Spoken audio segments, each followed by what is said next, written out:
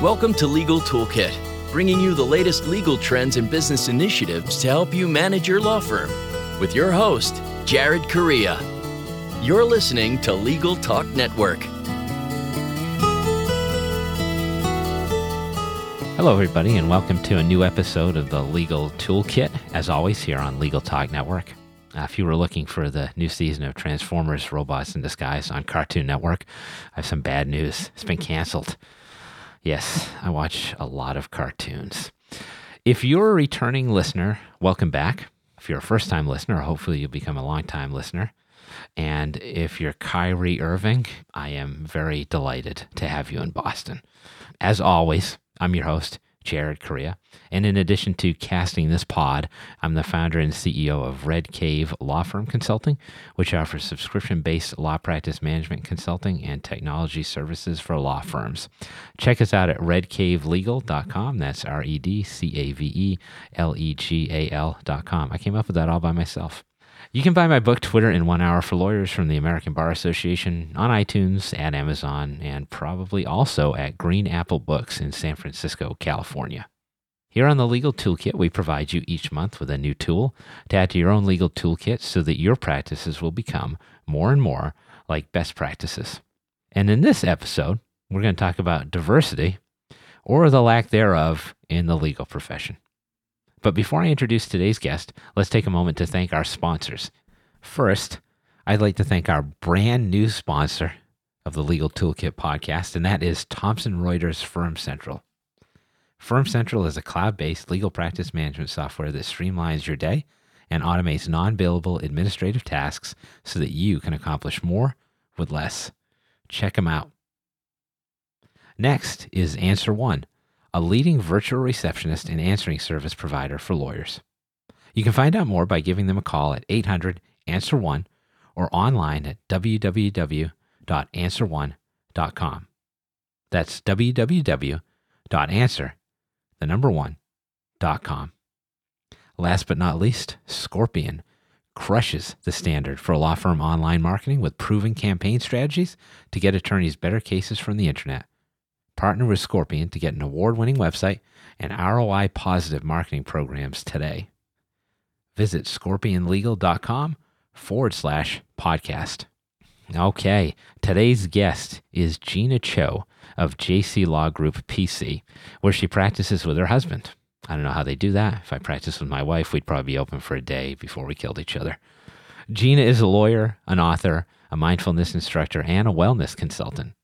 Gina's written 2 books, The Anxious Lawyer, an 8-week guide to a joyful and satisfying law practice through mindfulness and meditation, and How to Manage Your Law Office. She also writes for Forbes and Above the Law. Gina speaks across the country about lawyer well-being, law practice, mindfulness, and diversity.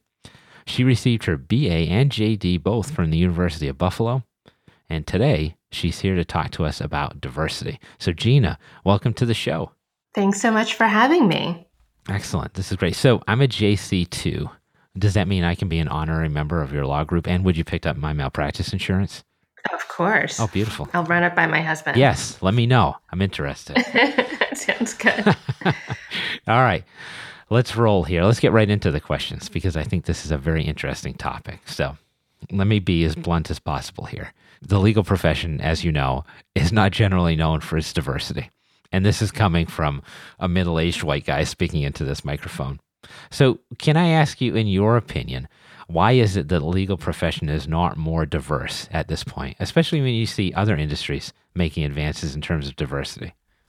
Yeah, I don't know that there are actually that many industries out there that are making headways in diversity. I mean, I think legal is probably lagging behind, but when you look at the diversity in terms of the management teams on Fortune 500 companies or even our Congress, it tends to be still pretty white male. In terms of why I think there's not as much diversity in our profession, and I think, there's a couple of things happening. One is that humans are just naturally tribal, right? Like we kind of grow up with people that are like us. So if you're white, you tend to sort of live in white neighborhoods. So you go to, kindergarten and first grade with other white folks, and then you kind of work through your schooling. And, when you get to law school, kind of same thing. You kind of hang out with people that look like you and have similar backgrounds. And I think that there's just sort of that perpetual wanting to just kind of hang out with people that are like you. And the social science research is actually fairly strong on this, that if you're not exposed to a lot of diversity from when you're a kid, it's actually much more difficult as an adult to kind of break that implicit bias that you may have against people that are different from you. And also there's just a historical behavior in our profession, right? Like if you look at the Supreme Court, for example, we didn't have a woman justice until 1981, which is fairly recent.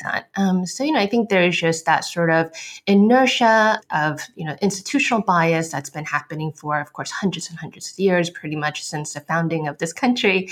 And I think we're just still seeing the residual effects of that. That makes a lot of sense. I think that's a good explanation. Like as a extremely handsome man, I'm always hanging out with good-looking people, and it does rub off on you after a while. All right, so let's talk about what firms and lawyers are trying to do. So you hear a lot, even though there hasn't been much traction, about big firms trying to make pushes for diversity. Are they actually making any gains? When we look at the data, it doesn't look like it. So when we look at the study from the National Association of Women Lawyers and look at the women in law firms for the past 10 years, Equity Partners in 2007 was about 16% women. This year was 19%. So, that's not a whole lot of traction. And when we look at the associates, however, back in 2007, we still had about almost 50% women coming in as associates. So we had 47%. And when we look at the number from this year, we actually went backwards and we're actually at 46%, which is not very promising at all. And of course, when we look at other dimensions of diversity, for example, people of color, only 6%. And this was talking about the Am 100, the big law firms. Yeah. Our equity partners, women of color only make up 2%. The LGBTQ community, again, 2%, and of course, lawyers with disability make up less than 1%. So, we're just not doing that great in terms of all the different dimensions of diversity. I'm glad you brought statistics, but now I'm a little depressed. So, not a lot of great gains being made by big firms, right? So in that environment, do you think, and I know there's not a whole ton of data on this, but do you think small firms are making better progress than big firms? And if they are, how are they doing it? Or if they're not, how can they possibly get to that point with so many small firm owners just drowning in business management issues that a lot of big firm lawyers don't have to deal with? Yeah, I don't know, because there isn't a whole lot of data on that, but I think that certainly as individual lawyers, right, there are things that we can do to increase diversity and inclusion in our profession if that's something that's important to you. I certainly think, there's sort of general data about women and people of color opening businesses at a much, much higher rate in the United States in general. And I would kind of think that that's true in our profession as well. Just from, kind of looking around, I'm noticing that, women lawyers are kind of saying, you know what, we don't want the big law lifestyle, and they're actually partnering up and forming small law firms. Same thing for people of color. So, So do you think that's a good or a bad thing that lawyers of color or women lawyers are opening up their own law firms to get out of the big firm culture? Do you think at some point that's going to mean that those women-owned or minority-owned firms are going to become big firms that can compete with the more white-bread firms? Or is it bad that people just have to get outside of the system to make any headway? And I think it's a huge loss for the big law firms, right? If you're losing essentially at least half of the workforce, women, and then of course, when you look at the people of color, the minorities, and I'm using my air quotation marks here, will no longer be the minority in very short order. When we just look at the data, in very, very short time, in our lifetime, where there's not going to be a single racial majority in the United States. So, if law firms actually want to survive and they want to attract the best talents, and unless you think the best talents are only white men, I think they're going to have to change. So I think it's a matter of, their sort of survival, and they have to shift. Okay, so we'll talk a little bit more about some practical effects of this coming up in the next section. But for now, we're going to take a break. This is all the stuff you need to buy. FirmCentral cloud-based legal practice management software for solo and small firms provides a single online location for all of the tools you need to manage client files and perform client work, and offers unrivaled integration with Westlaw. With Firm Central, you can securely store and organize documents and case files, manage time tracking and billables, and collaborate with clients through a secure client portal from anywhere there is an internet connection. Is your firm experiencing missed calls, empty voicemail boxes, and potential clients you'll never hear from again? Enter Answer One Virtual Receptionists. They're more than just an answering service. Answer One's available 24/7. They can even schedule appointments, respond to emails, integrate with Clio, and much more. Answer One helps make sure your clients have the experience they deserve. Give them a call yourself at 800-ANSWER1 or visit them at answer1.com/podcast for a special offer.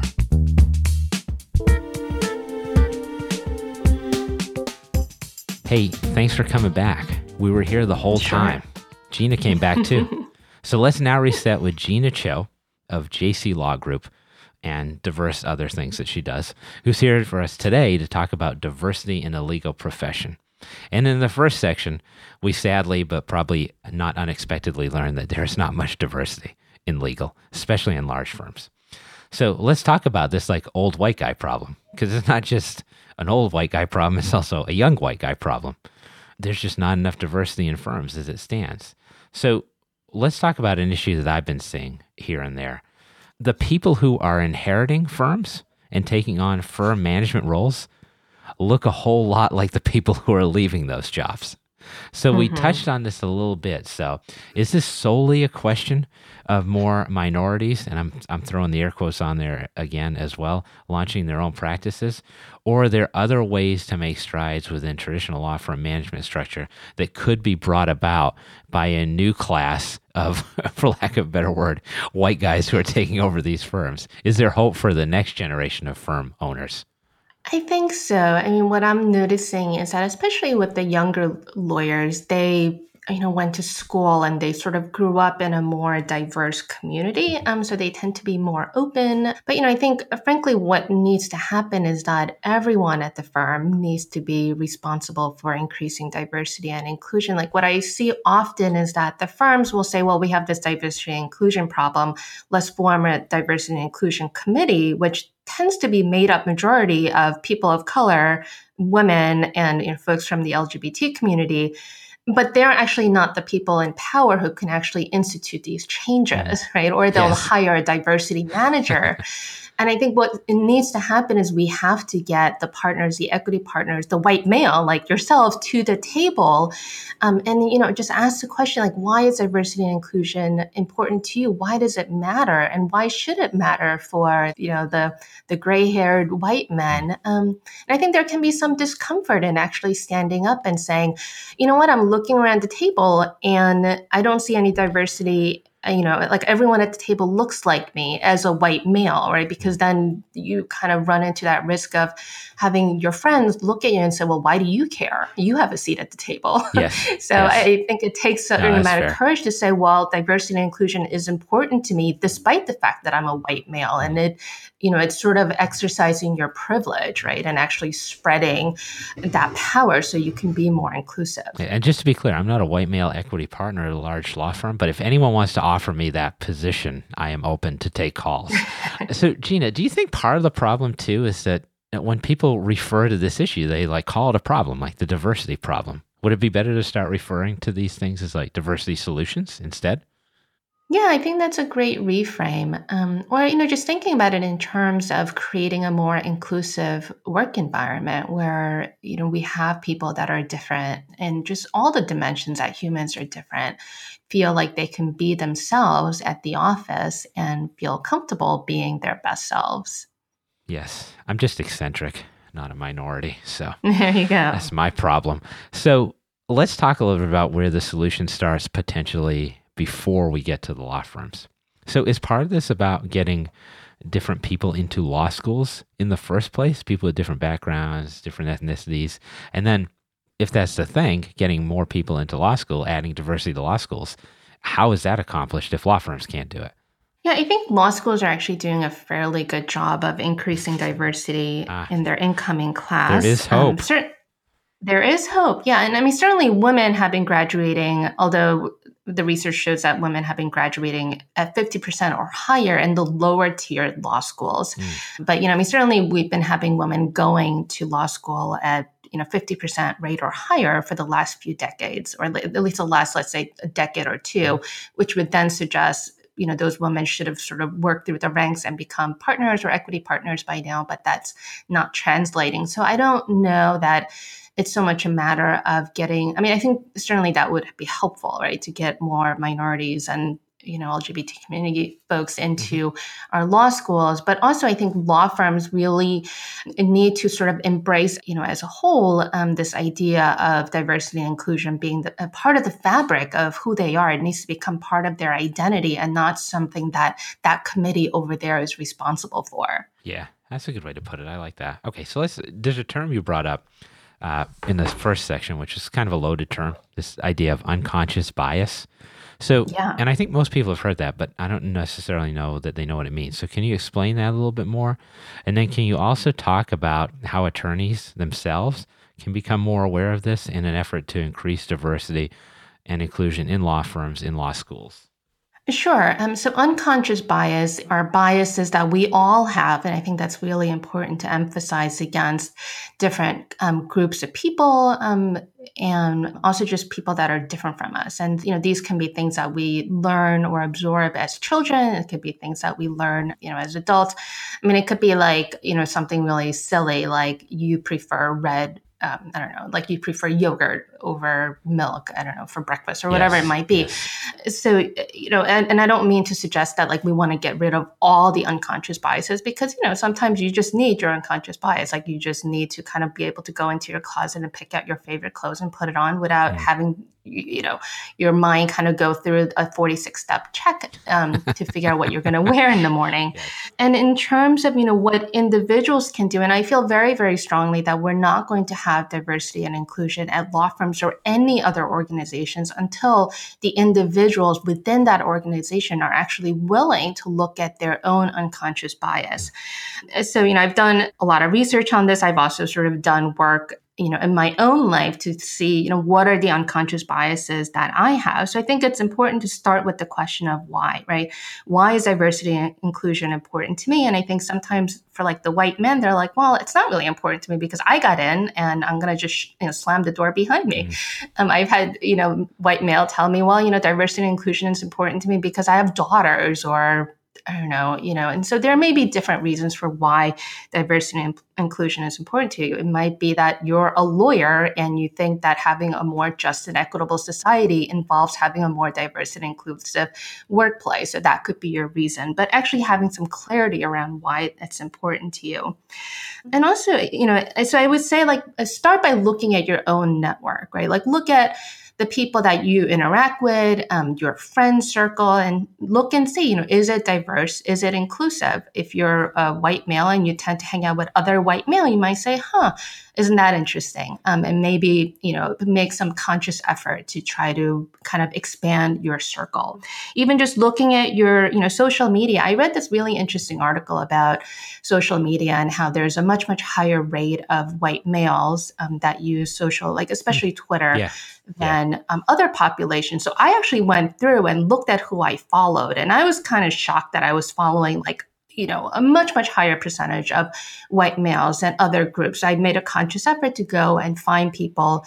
And Twitter is such a wonderful venue for this, right? Because you can find people, if you want to learn more about what it's like to be a lawyer with disability, you can literally go and find that person on Twitter who is a lawyer who is very public about his or her disability. And also just look at, like your bookshelf and see, is what am I consuming? Again, this was a blind spot for me because I was finding that I was reading a lot more books written by white male than other groups of people. And it's like, so, I want to just make it very clear, like, it's not like just because I talk about this stuff that I'm somehow like above board and that I don't have any unconscious bias either. what thing that I started doing is actually attending, CLEs at either other minority bar or women bar or LGBTQI bar associations. So kind of exposing yourself to different groups of people, right? So if you tend to go to your local bar association and that bar associations tend to be very white, go to an Asian American Bar Association CLE or, the Black American Bar Association CLE.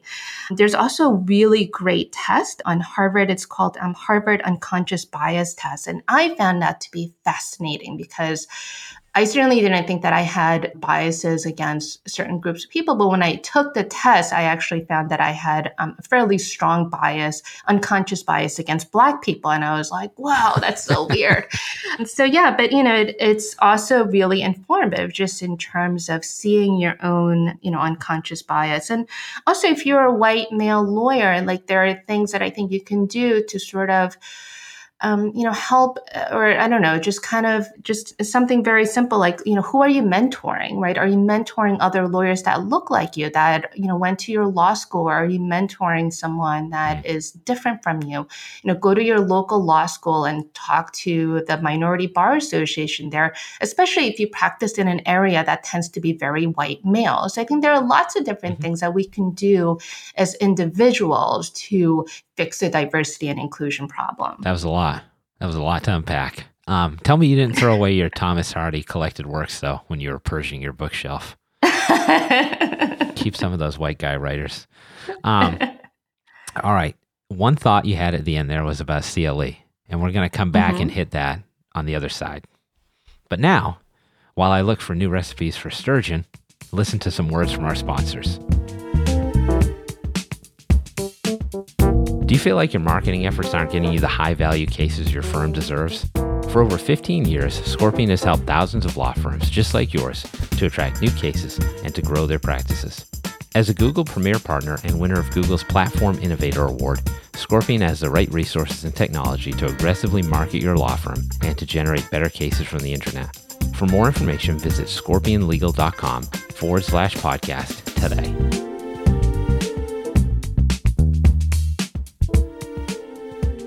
Oh, look at that. You came back again. Good for you. How was your frosting sandwich? It was delicious. Yes, that's a real thing, by the way. Do you actually eat frosting sandwiches, Gina? Just to digress for a moment. Like No. 2 pieces of bread, cake frosting in between the 2 pieces of bread. That was my jam when I was a kid. Of course, I can't eat it now because I'd weigh 700 pounds, but it's delightful if you haven't tried it. In any event, let's re-engage now with Gina Cho, who is humoring me right now, of JC Law Group over questions of diversity in the legal profession. So I know, because I am on many of these myself, but why are there so many all-male, all-white panels at legal conferences, events, and CLE programs? I think we have to go back to that tribal mentality, right? Like, what do most conferences do? Like, you have the conference organizers who, if you have all white male conference organizers, they're going to just say, okay, like, who are the friends that we know and what are the topics we want to talk about? And then they go and invite their buddies. And then that's how you end up with an all white male, panel and conferences. And yeah, so I think that's sort of the very simple explanation in terms of why that happens. All right, so let's move on then. Do you think there are things that program organizers can do to promote diversity on panels, practical things that they can do? Even the all-white organizing committees, what should they be thinking about? Yeah, I think the first thing to do is actually expand the planning committee. And, I think it's a problem if you are trying to reach your entire legal community, but you don't have representation at the planning committee stage. So I think that's a really great place to start. Like if you're, all white dudes sitting around planning a conference, you might say, hey, you know what? Might be good to have some women here, or maybe some people of color, because they might actually have different ideas about, different panels or topics that would be of interest to people that are not like us that are coming to the conference. And I think, just kind of pausing for a moment, so I go to a lot of legal conferences. I speak at a lot of them. And I think that, if I walk into a conference room, and there's 500 people sitting there. And I look around and I'm surrounded by people that, are like just white. I mean, as an Asian woman, like I just get that feeling of, oh, whether it's intentional or unintentional, there is that feeling of, oh, I'm not welcome in this space, right? I am not invited. And I think if you're white, like you've never, like that experience doesn't happen all that often. So it's hard to even imagine what that would be like, right? But Yes. Really diversity and inclusion is about creating spaces where everyone can feel included. And part of feeling included is being able to look around the room and see people that look like you. So, I think that's really kind of important for the organizers to keep in mind. Fair. Okay, so do you think there's an effective diversity ratio for program panels? Or is this more about like the spirit of the matter than actually trying for specific numbers?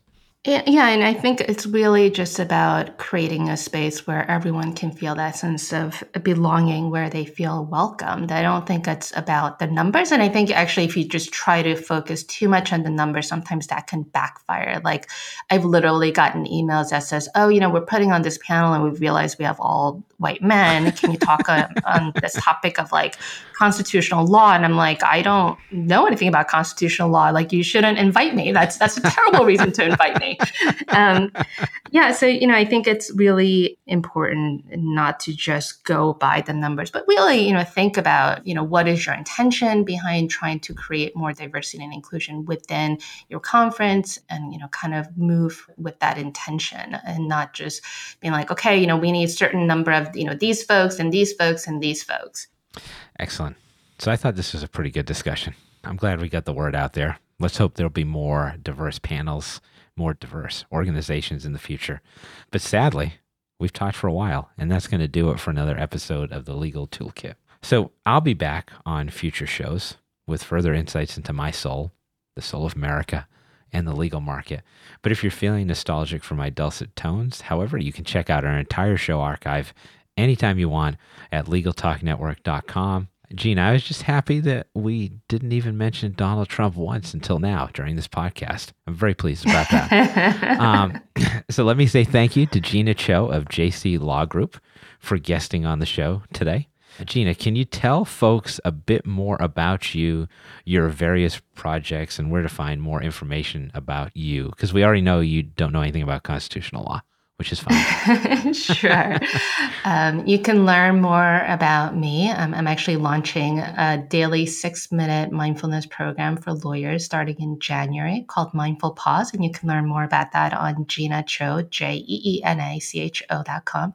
I'm also very active on Twitter, Gina_Cho. Don't look at the Gina Cho, all one word, because it's owned by somebody else. That's not me.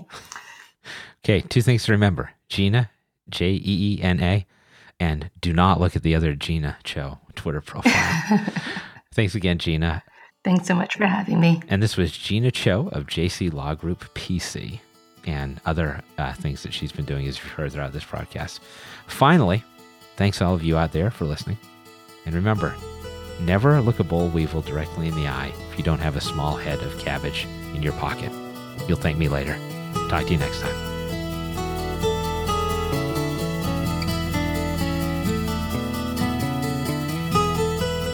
Thanks for listening to Legal Toolkit, produced by the broadcast professionals at Legal Talk Network. Join host Jared Correia for his next podcast covering the current business trends for law firms. If you'd like more information about today's show, please visit LegalTalkNetwork.com. Subscribe via iTunes and RSS. Find Legal Talk Network on Twitter, Facebook, and LinkedIn. Or download the free app from Legal Talk Network in Google Play and iTunes. The views expressed by the participants of this program are their own and do not represent the views of, nor are they endorsed by, Legal Talk Network, its officers, directors, employees, agents, representatives, shareholders, and subsidiaries. None of the content should be considered legal advice. As always, consult a lawyer.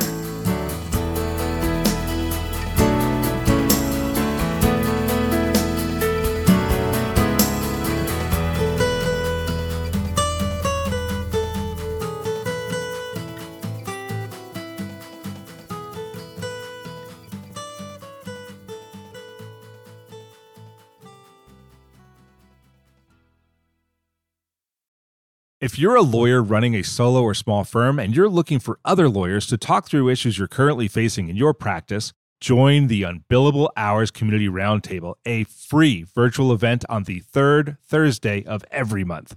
Lawyers from all over the country come together and meet with me, lawyer and law firm management consultant Christopher T. Anderson, to discuss best practices on topics such as marketing, client acquisition, hiring and firing, and time management. The conversation is free to join, but requires a simple reservation. The link to RSVP can be found on the Unbillable Hour page at LegalTalkNetwork.com. We'll see you there.